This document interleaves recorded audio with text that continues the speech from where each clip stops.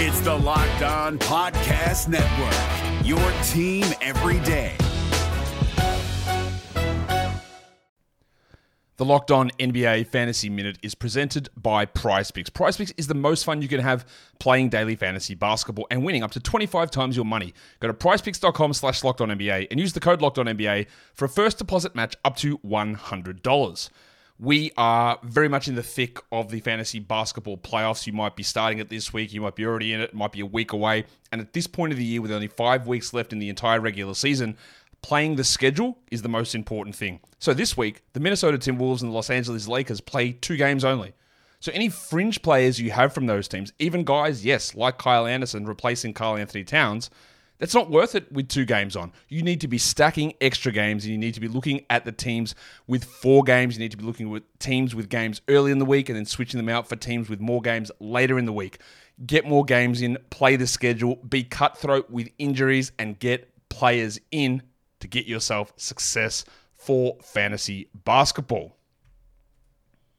This Locked On podcast is brought to you by Home Chef. Now that the novelty of the new year has dwindled down, how are your resolutions coming? One of mine was to order less takeout, cook more at home, but I'll be honest, I haven't been consistent. That is until I found Home Chef. Home Chef provides fresh ingredients and chef-designed recipes conveniently delivered to your doorstep to simplify the cooking experience and without robbing you of the joy of putting a dish together yourself. I'm pescatarian, and they cater to a variety of dietary needs. I had this super refreshing ginger sesame salmon, a beautiful trout dish, and a super comforting shrimp and vegetable orzo dish, all of which took me less than 30 minutes to put together. For a limited time right now, Home Chef is offering all of our listeners 18 free meals, plus free shipping on your first box, and free dessert for life at homechef.com/lockedon. That's homechef.com/lockedon for 18 free meals and free dessert for life. Homechef.com/lockedon. Must be an active subscriber to receive free dessert. Jackson Gatlin here, host of the Monday edition Locked On NBA podcast. Every Monday, I cover the 3 biggest stories in the NBA with the local experts from Locked On. It's an awesome recap of the weekend of the NBA and a look at what's ahead. Mark your calendars on Monday to join me for Locked On NBA podcast, available on YouTube and wherever you get your podcasts.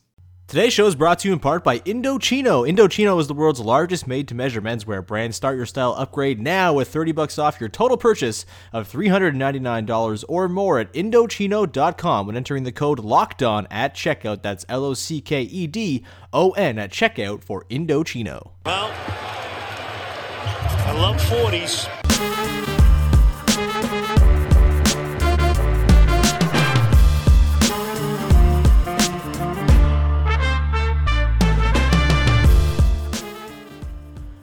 Hey, how's it going? Welcome to episode number 601. That's what it is. 601 of Locked On Raptors for Monday, November 11th. I'm your host, Sean Woodley of RaptorsHQ.com. You can find me on Twitter as always at WoodleySean. Find the show at Locked On Raptors, where you can find links to every single episode of the podcast. And of course, please make sure you are checking out the Locked On Podcast Network. We have team-focused shows for all 30 NBA teams, all 32 NFL teams, about 27 NHL teams.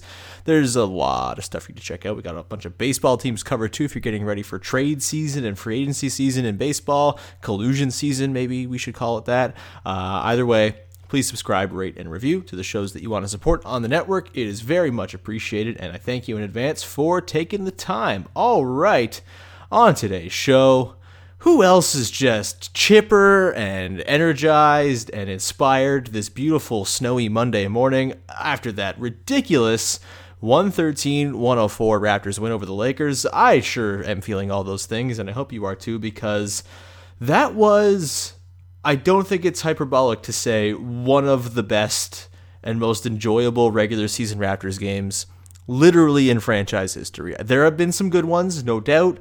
There was the game where they traded Rudy Gay and Amir Johnson had a career high in that same building against the same team back in 2013 when the Raptors beat the Lakers with 8 guys. There was some games during that season. They took on like the OKC Thunder. They ended up losing it, but was still a really great game. I think they had a game in like 2014 or 15 where James Johnson led the Raptors to a win over the San Antonio Spurs that was very unexpected.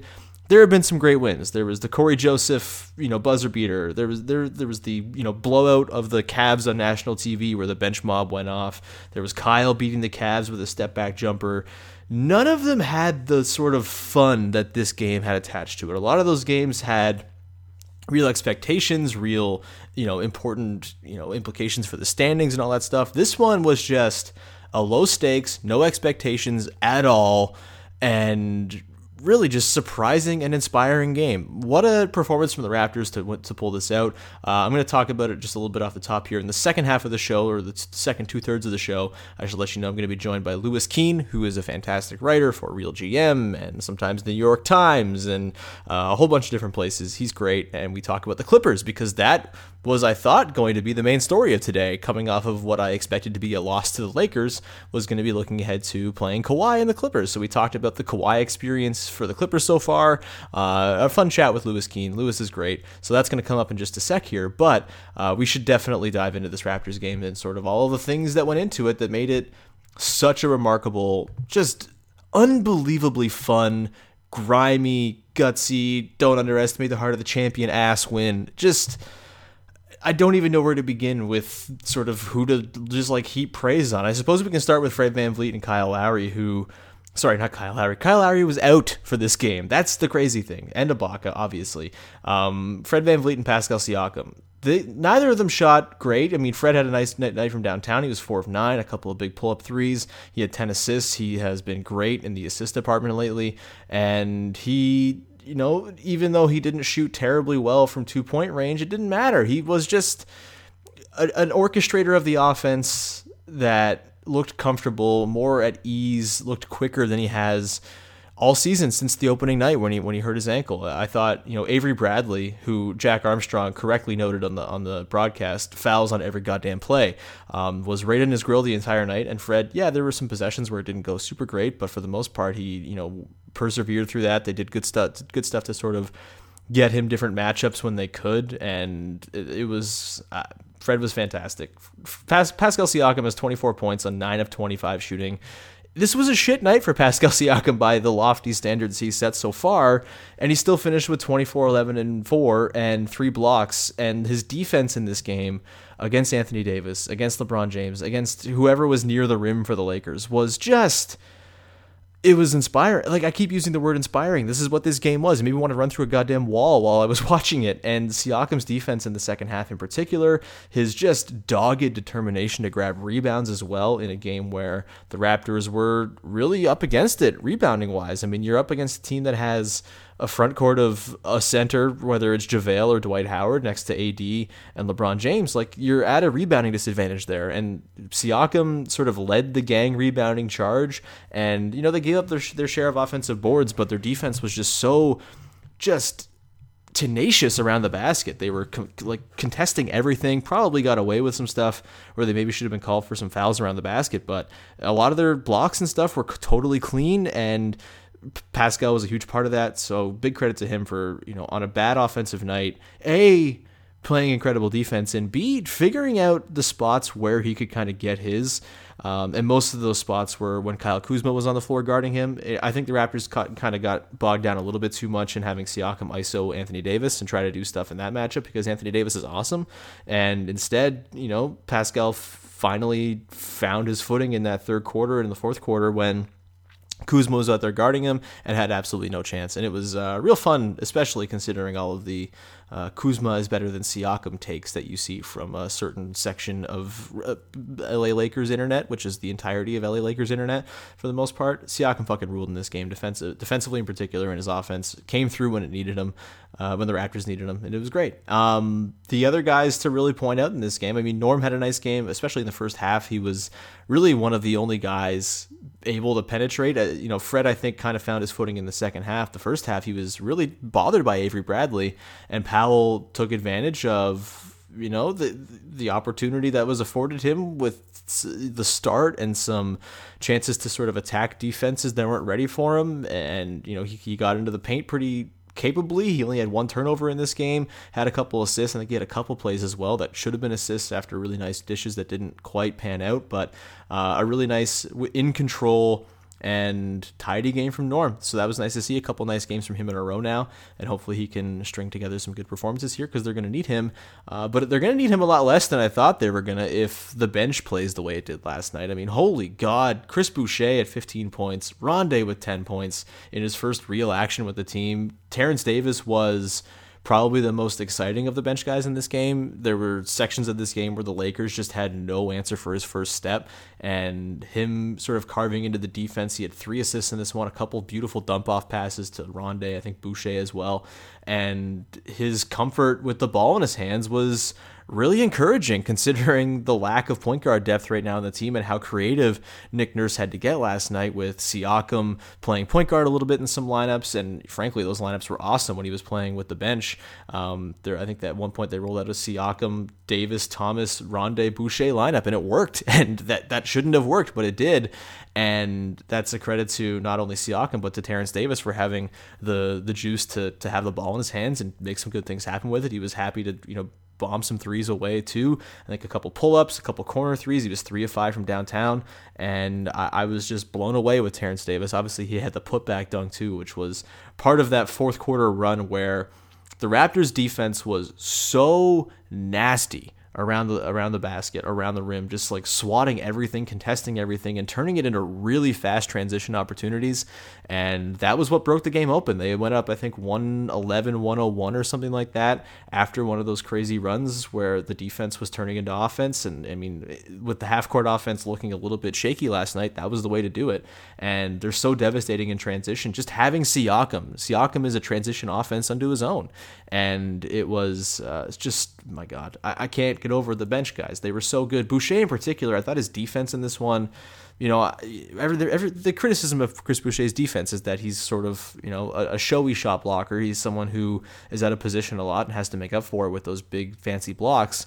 He was in position in this one. He was great. And I thought his, in particular, timing on the double teams he was bringing to Anthony Davis were just essential to what the Raptors did in this one.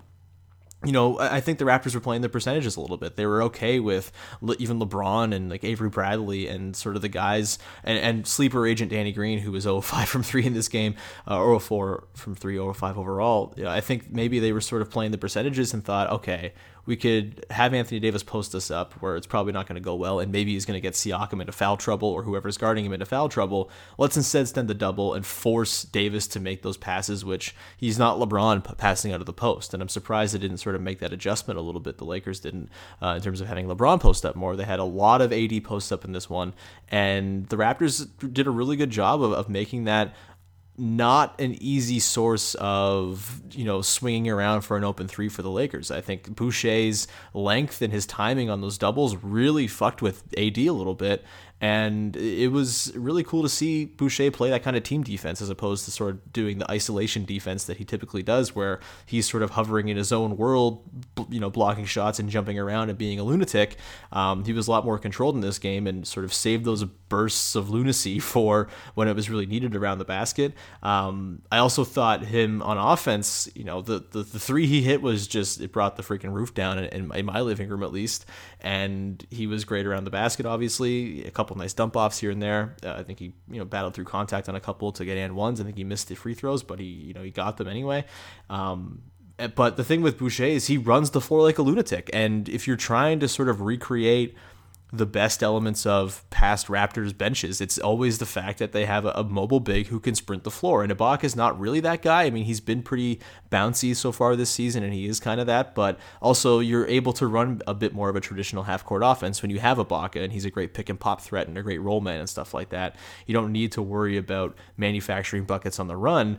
Boucher was just out there just sprinting back and forth nonstop, and that was just such a, I think, difficult thing for the Lakers to deal with. They're sort of older legs in a lot of their guys, JaVale and Dwight and LeBron. I feel like they weren't really ready for the speed that the bench guys brought for the Raptors, and Boucher was a big part of that. And Rondé, man, like Rondé, I was skeptical because Nick Nurse said he didn't trust him. And honestly, if Nick Nurse says something at this point, I'll just believe him because he's just apparently he can do no wrong. He can't even get coaches' challenges wrong now after getting one right last night for the first time. And then in one of the best moments of the season and just sort of adding to the richness of this game, hugging the dudes on the bench and hugging the random ass Laker fan, that was great.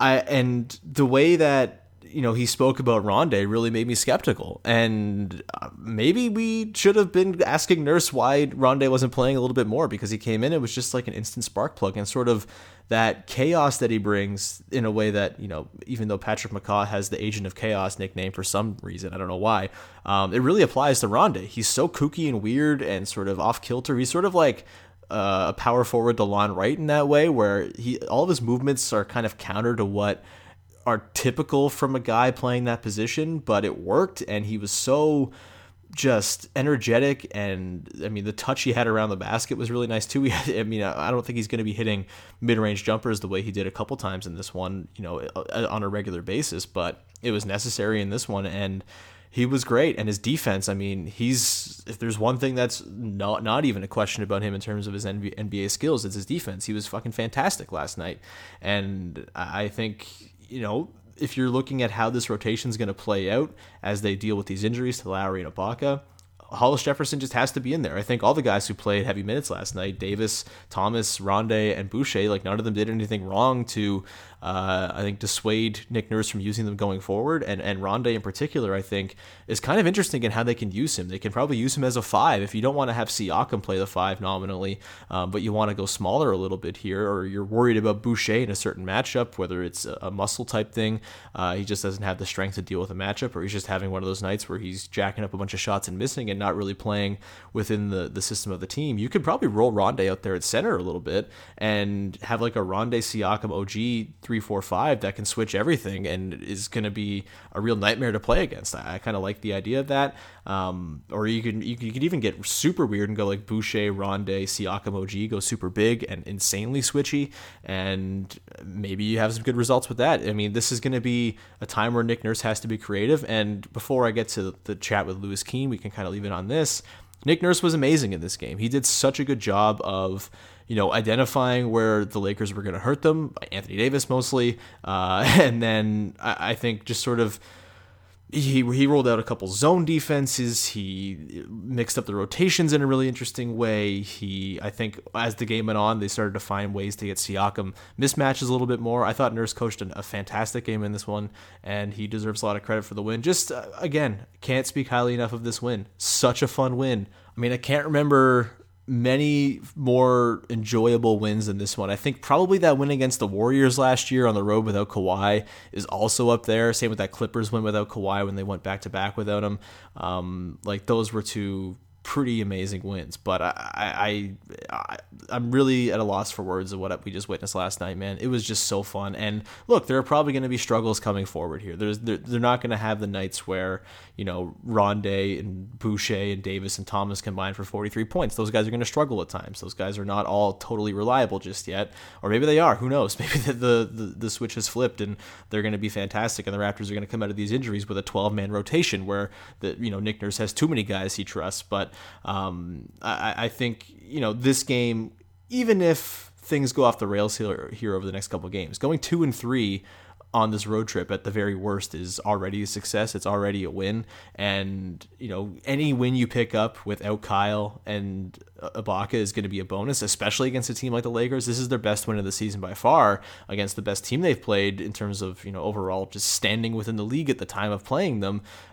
This has been the game. So I'm blown away. Really, really just like, I don't want to say proud because that's weird, but like just glowing with inspiration and excitement and happiness at what the Raptors did last night. Just a beautiful, beautiful game. And I just can't say enough good things about the absolute units that make up this team. Just a team of grimy bastards who somehow were able to pull a win out of their ass last night. And look, it's probably going to be ugly against the Clippers tonight. I don't imagine the bench is going to hold up quite as well. The Lakers roll out a pretty ass bench, whereas the Clippers have Lou Williams and Montrezl Harrell just destroying people with their bench. So we'll see if the Raptors can manage that. at all tonight. Maybe Terrence Davis can be a Lou Williams stopper. That would be fun. Who knows? So, and on that note, let's get now to my conversation with Louis Keene from, as I mentioned, the Real GM and the New York Times sometimes, and his Unstatable newsletter, which is fantastic, at this Louis on Twitter. Louis is great. So without further ado, let's get to the conversation with myself and Louis Keene teeing up tonight's Raptors-Clippers game. Hey guys, it's Walker Mail, host of the Locked On Hornets podcast, and being around sports media and a fan of the Hornets for a lifetime has taught me that sometimes it's exploring the sliding doors moments and what-if scenarios in sports that can be the best part of the fan experience. What if the Seahawks let Marshawn run on the 1-yard line with the Super Bowl on the line? Or could a coin flip actually have landed Magic in Chicago, Michael in L.A., and made Charles Barkley the first black president?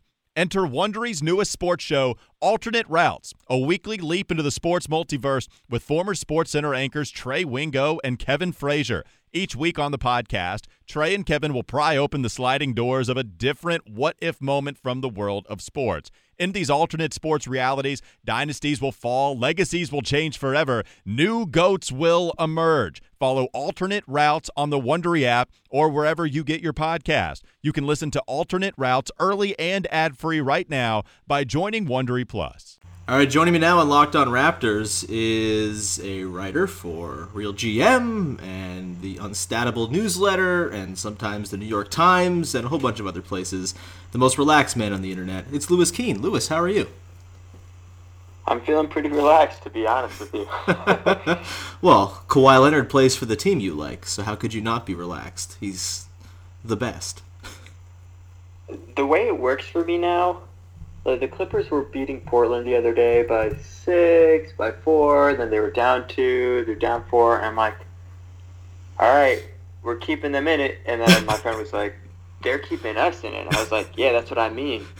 And they just need to be within striking range, and then just assume an 18-point fourth quarter is going to happen. But I'm not gonna rub this in any Raptors fans' grill, but I'm sure you know how it is.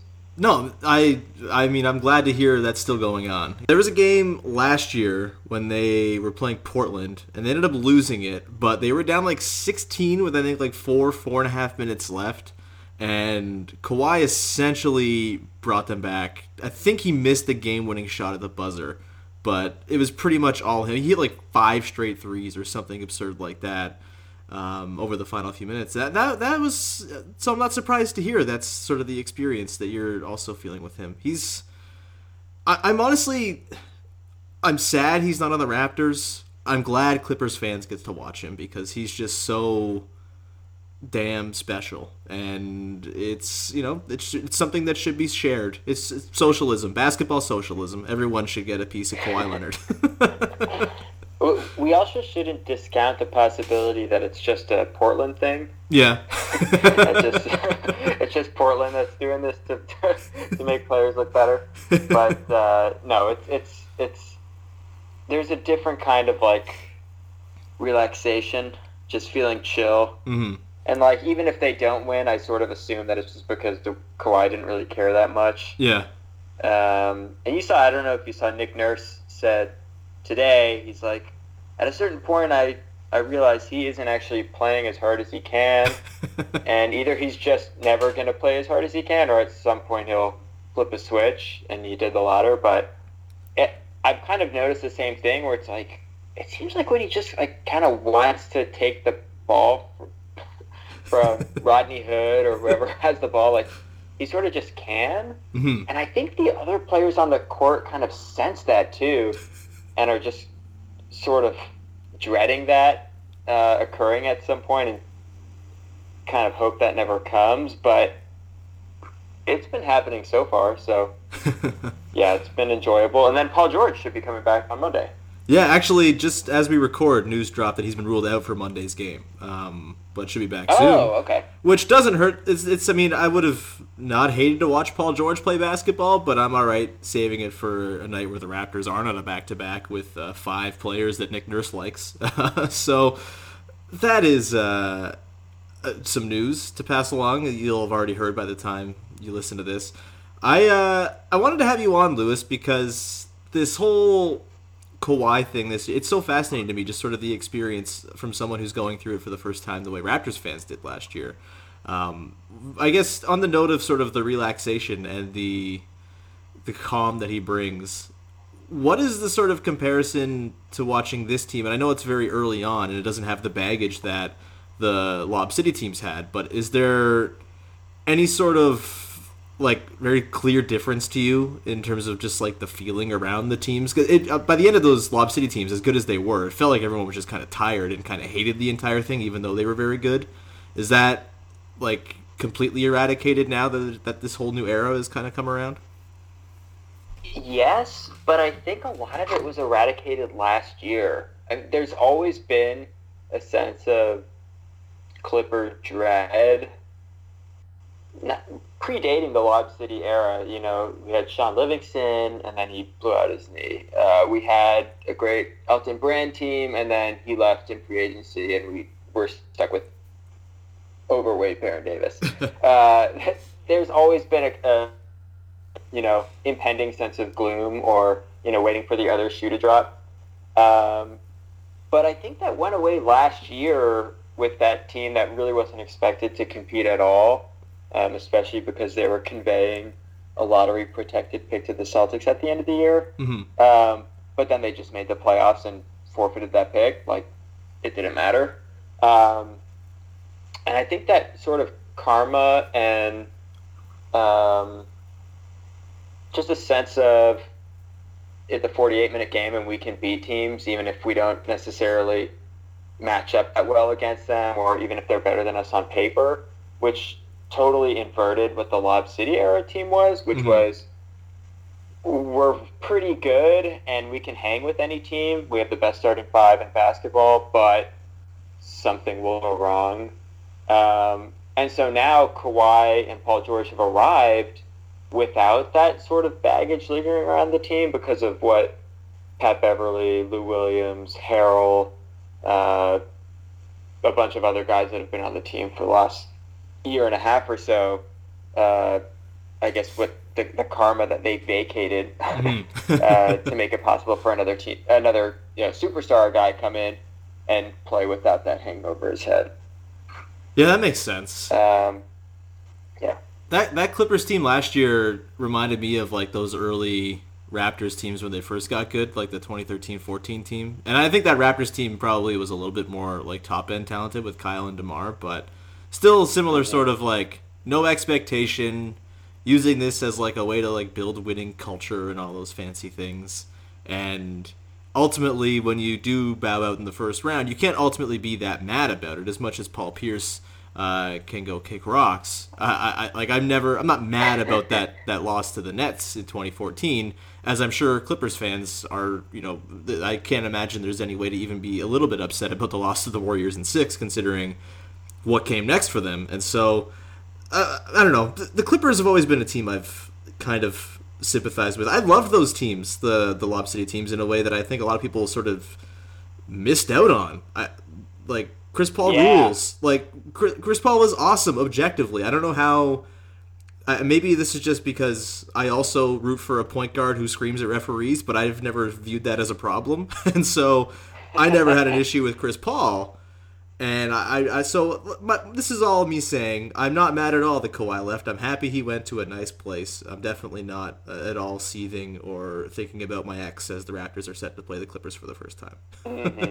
I believe you. Yeah, thank you. I think the big difference with what the Clippers have this year and what I'm thinking about as the Raptor fan experience now is the Clippers traded their brightest prospect in order to make Kawhi Leonard happen.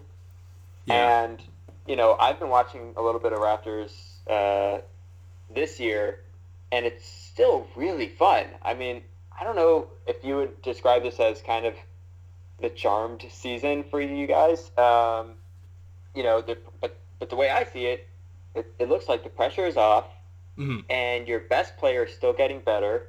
The spot that the minutes that Kawhi made available have now been occupied by a new player who you always liked, who's now breaking out.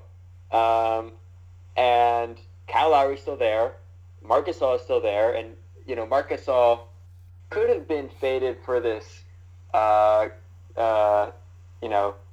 déclassé, end of career, flame out with some shitty Sacramento Kings team, but instead he's just this cool champagne drinking elder statesman who's just kind of playing the minutes he feels like playing and fitting in well on a team, and on a team that's playing pretty well. Mm-hmm. And the Clippers went all in.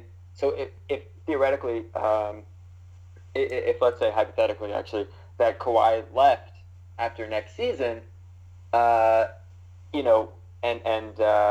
Paul George left too, if they both opt out and leave, which I don't think is going to happen, but they would not be left with Shai Gilgeous-Alexander for Clipper fans to still be excited about.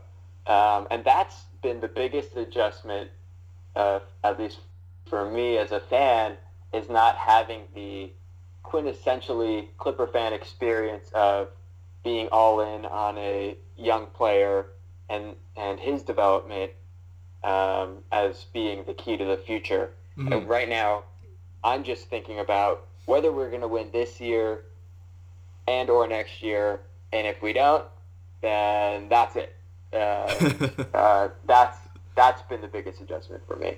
Yeah, that's got to be and this was kind of the situation with the Raptors last year, obviously even more accelerated with it just being 1 year, but as much as last year ruled and was just the most fun I've ever had as a sports fan, there was so much hanging over that season when you trade away a guy like DeMar, who was not Shai Gilgeous-Alexander in terms of like their standing within the league at the time they were traded, but kind of a similar idea, to do something like that where where the Clippers mortgage their future, the Raptors sort of mortgage their souls a little bit, and if it didn't end the way it did, I think there'd be a lot of disappointment. And obviously, you still make the trade because it puts you in a position to have it end the way it did, even if it hadn't. But the pressure of last year was a lot, and you totally hit the nail on the head.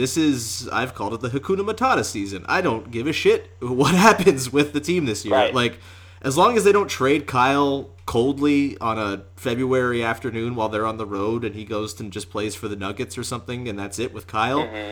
I've really gotten all I need out of this season, and the fact that Pascal has become whatever the hell he's become, and OG, like you said, has sort of taken that vacuum of minutes left behind by Kawhi and just ran with them in a way that I don't really think anyone expected coming in.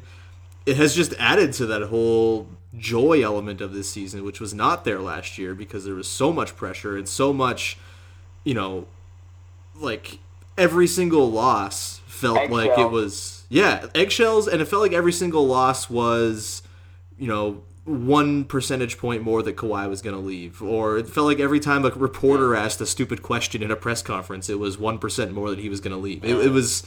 The entire thing was a very strange sensation that I guess Clippers fans are going through now, even though it seems more likely that he'll stick around long term. I don't think you can have any sort of certainty in this NBA. I mean, who knows what the hell will happen over the next couple of years.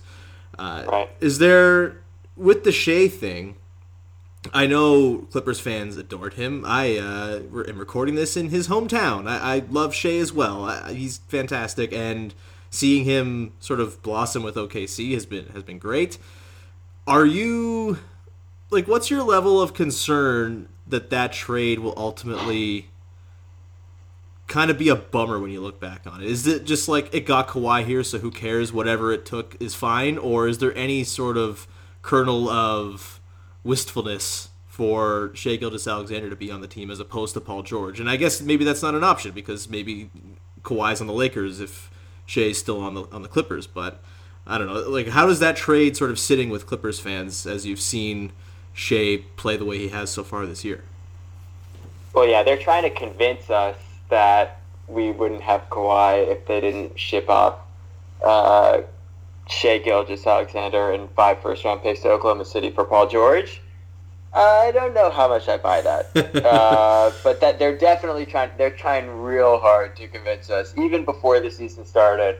And anytime they bring it up, that, we had to do it to get both because Kawhi pointed at a name on the wall and said, that's Paul George, that's who I want to play with. Every time they bring that up, it feels like a little bit less plausible, and it feels like more and more just hedging against blowback for this trade. And I think even, like, I drafted SGA, like, in the 4th round in fantasy leagues this year. I thought he was going to be really good. I did not think he was going to be this good this quickly. Mm-hmm. But it was a bummer this day that it happened, because my vision as a fan last season was this team is so good, if we just plug in Kawhi, that's all we need. And so, and even as the season has played out so far, it's been like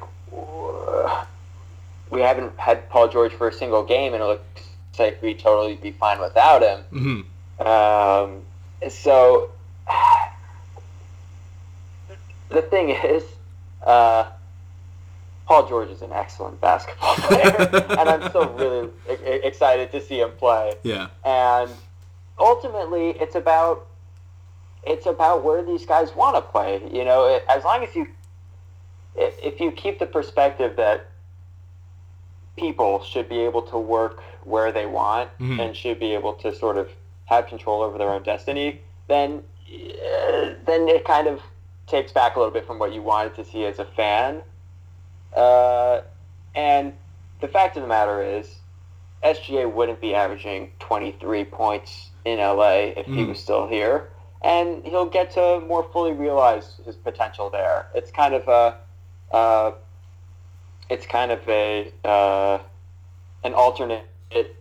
alternate history of what would have happened if Chris Paul hadn't been traded to the Clippers a season into Blake's career, because Blake was this wild animal who could have turned out to be anything. And as soon as Chris Paul came in, it was very strictly regimented what kind of player he could be, what skills he needed to develop, and his freedom to make mistakes was entirely compromised. Mm-hmm. So I'm sort of happy for SGA that he's getting to play on this Clippers Midwest team of Danilo Gallinari, Chris Paul, SGA, and who knows, maybe they'll sign Luc Richard Bob Boutte out of retirement halfway through the season, or whatever it may be. But you kind of have to be happy that he's going to be able to fully realize his potential, even if he's not going to be doing it for your team. And that's why fantasy sports exists, so that you can draft these guys and still kind of be able to root for them. That's never really why I've considered why fantasy sports exists, but now I think that's the best reason for fantasy sports existing that I've ever heard. So thanks for that. The NBA playoffs are right around the corner, and Locked On NBA is here daily to keep you caught up with all the late season drama. Every Monday, Jackson Gatlin rounds up the 3 biggest stories around the league, helping to break down the NBA playoffs. Mark your calendars to listen to Locked On NBA every Monday to be up to date. Locked On NBA, available on YouTube and wherever you get podcasts. Part of the Locked On Podcast Network, your team every day. Let me ask you this. Yeah. How concerned are you about the Kyle and Ibaka injuries, affecting the long-term, roster plans for the team? I don't really think it's going to change anything. I mean, Kyle's going to be out like a couple weeks, so I don't think it's going to be, like a crazy 2-month absence where things completely go in the toilet. I think if they even tread water and go slightly below 500 for the next few weeks, the East is still shitty enough that they can make those wins back up at the back end pretty easily. And then with Ibaka, it's a bummer, but I think it might sort of illuminate how important he is to them doing something this year if they want to do something this year. And I think there's a lot of value in, with the way Pascal and OG have played so far, I think there's a lot of value in getting those guys into another playoff environment and not just sort of getting to the deadline and saying, all right, well, we tried and, we're 5 games over 500. That's not good enough. Let's trade guys. I think the East is such that they are going to be in the running for a home court spot. If not, they'll be fifth, and they'll have a puncher's chance of beating whoever they come across, whether it's Boston or Miami or Philly or whoever ends up there. And so, no, I don't think this changes anything at all. I think the first 8 games were good enough and showed enough with Pascal and OG to sort of dispel any thoughts of them making moves this year in terms of selling guys off. I know that's not good for the transaction industrial complex, and the Raptors seem to be the team that everybody is kind of waiting for to make moves, but I kind of think they're going to disappoint Brian Windhorst. Okay. Yeah. And me. And you. Not that I expected Marc Gasol to move, because I sort of always thought that this team was fine. Like, I did not think the Raptors were going to be like an 11 seed or something like that. But the Clippers definitely need somebody to guard Joel Embiid or Anthony Davis. And it's a Zubac. A lot of people like him. He can't guard Joel Embiid. I mean, let's be realistic here. And Aaron Baines, somebody who maybe they could have snagged, is now the best center in the NBA or something. So they're not going to get him. And Jason Collins has been out of the NBA for a decade, so they can't get him. I don't know who is going to be the big man that the Clippers go after to give fouls to these All-NBA guys, but it's not going to be Marc Gasol, and it's not going to be Al Horford, obviously. So I don't know who it's going to be. The Gasol thing... That's the big question mark hanging over our season.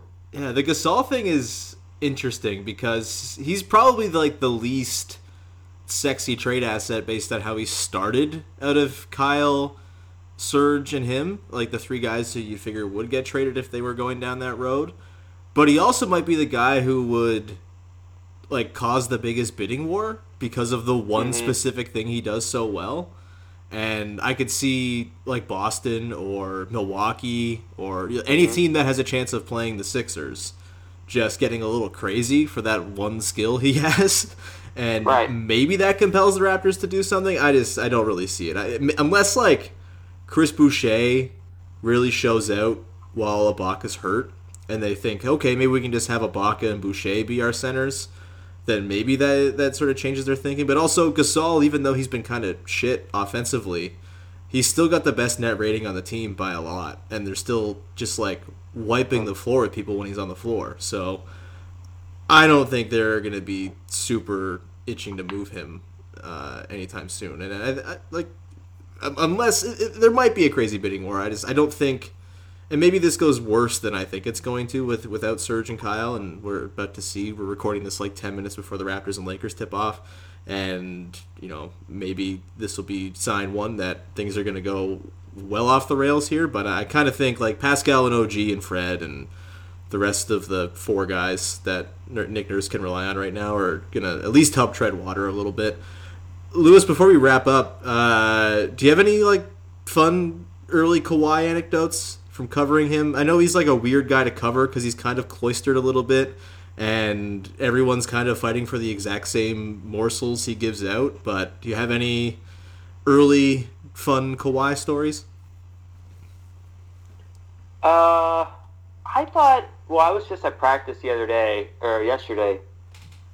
and the thing I've taken with him is that sometimes he doesn't give you anything and just kind of gives you these boilerplate quotes. Mm-hmm. But other times he's like very revealing, and in both of those scenarios, he sounds exactly the same. So you have to like be listening very carefully because he'll just sort of monotone something very profound, and if you're not really paying attention to it, you won't see that he's really expounding on the meaning of life. But and other times, he'll just say that we're trying to get better every day, and I wanted to team up with Paul George because he's good at basketball. And if you're not paying attention, then you'll totally miss it. But yesterday, I thought the Toronto media that's in town, they asked him some pretty good questions about, whether the Philly or the Toronto fans or Toronto natives or Canada natives who live in LA have come up to him, and he was, he gave some like really not necessarily insightful, but just kind of revealing answers about, the way he sees the world and the experience that he has as a superstar player. Mm-hmm. But what's unique about him is he does not betray that he's thinking any differently from one question to the next. But it's early, so, maybe I'll have a better story for you at Game 60. No, man, that sounds like everything that happened with him last year. It was never really expected when he'd have those little flourishes of personality that would sort of pop in. And I guess, like, in a way, everything he does is his personality, and he's so authentic all the time, which makes him super endearing. But, those little sort of moments where he'd kind of pop and kind of play with it a little bit, those were rare, to be sure, but you live for that shit, because everything he sort of puts out is so calculated and understated that you're just like, I liken it to like you're watching Jurassic Park and you're waiting to see the T-Rex for an hour and a half and you're just like, oh my god, what are we gonna see? And it's just like the anticipation is very Spielbergian in that way, where it's just like, at some point here, we're going to get through all this mud where he waits an hour to come out after a game to do his little presser, and he's taking his sweet-ass time, and he's not giving us much. But there's going to be some kernel in there that's going to be great, and we can run with it. And then, New Balance can make a shirt out of it or something like that. And exactly what I was going to say. Yeah, like, as soon as he says anything that's just, like, outside of the norm, it's, like, immediately memed by, like, and turned into New Balance merchandise.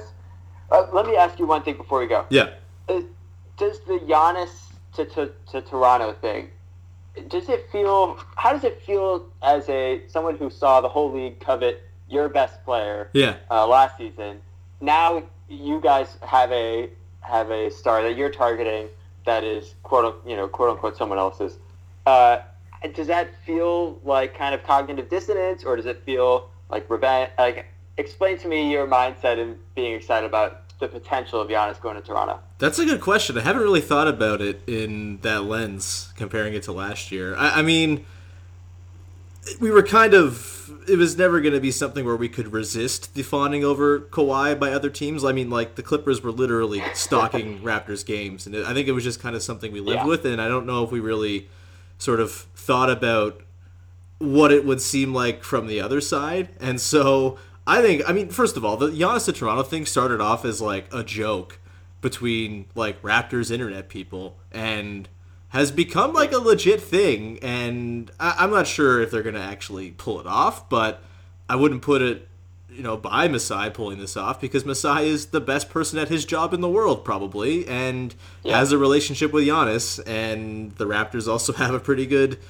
infrastructure to build around. If you're a guy looking for, perfect teammates to go win titles with, why not the 6'8" forward who averages 28 a game on 63% true shooting, and the 6'8" forward who is one of the best defenders in the world? Like, that seems like an all right place to go. And so it's become something, with that Hollinger report and stuff, where it's a lot more real.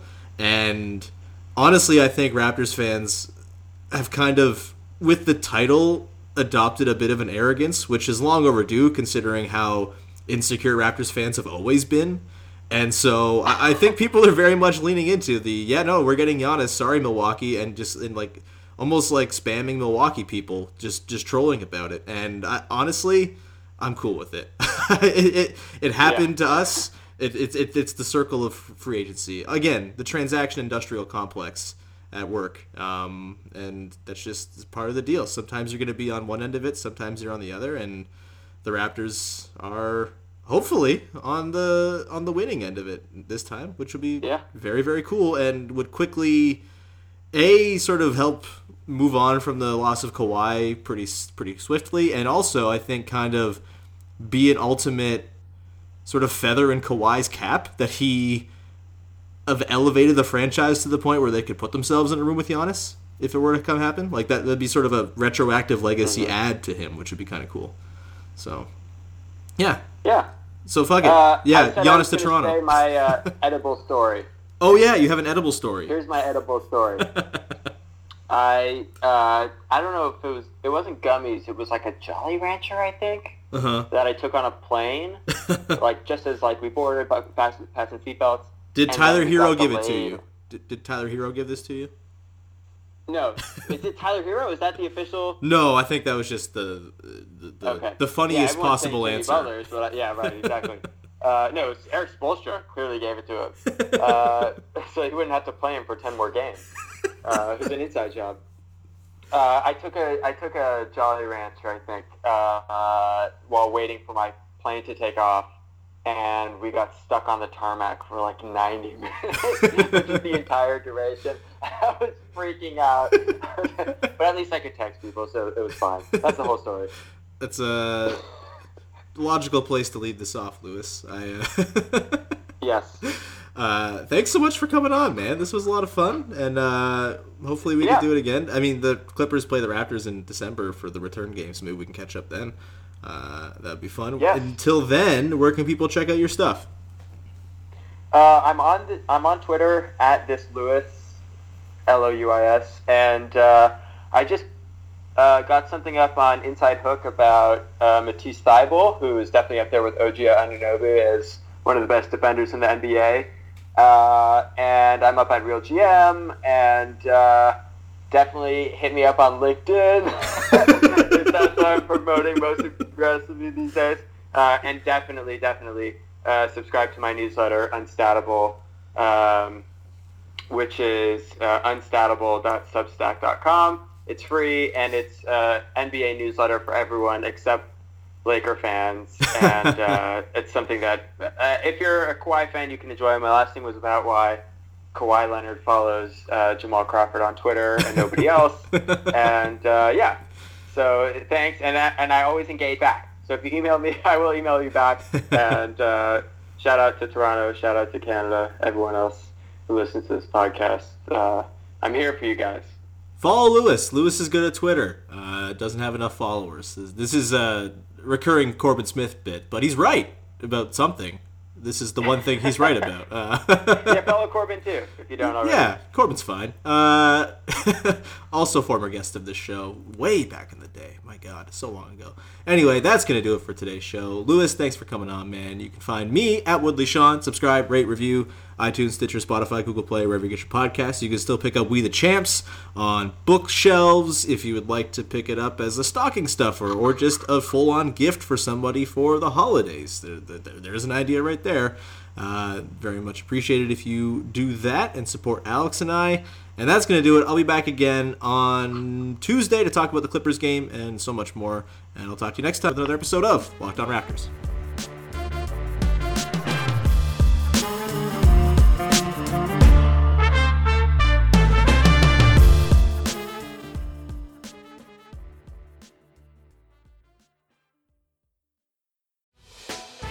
Hey, Prime members, you can listen to this Locked On podcast ad-free on Amazon Music. Download the Amazon Music app today.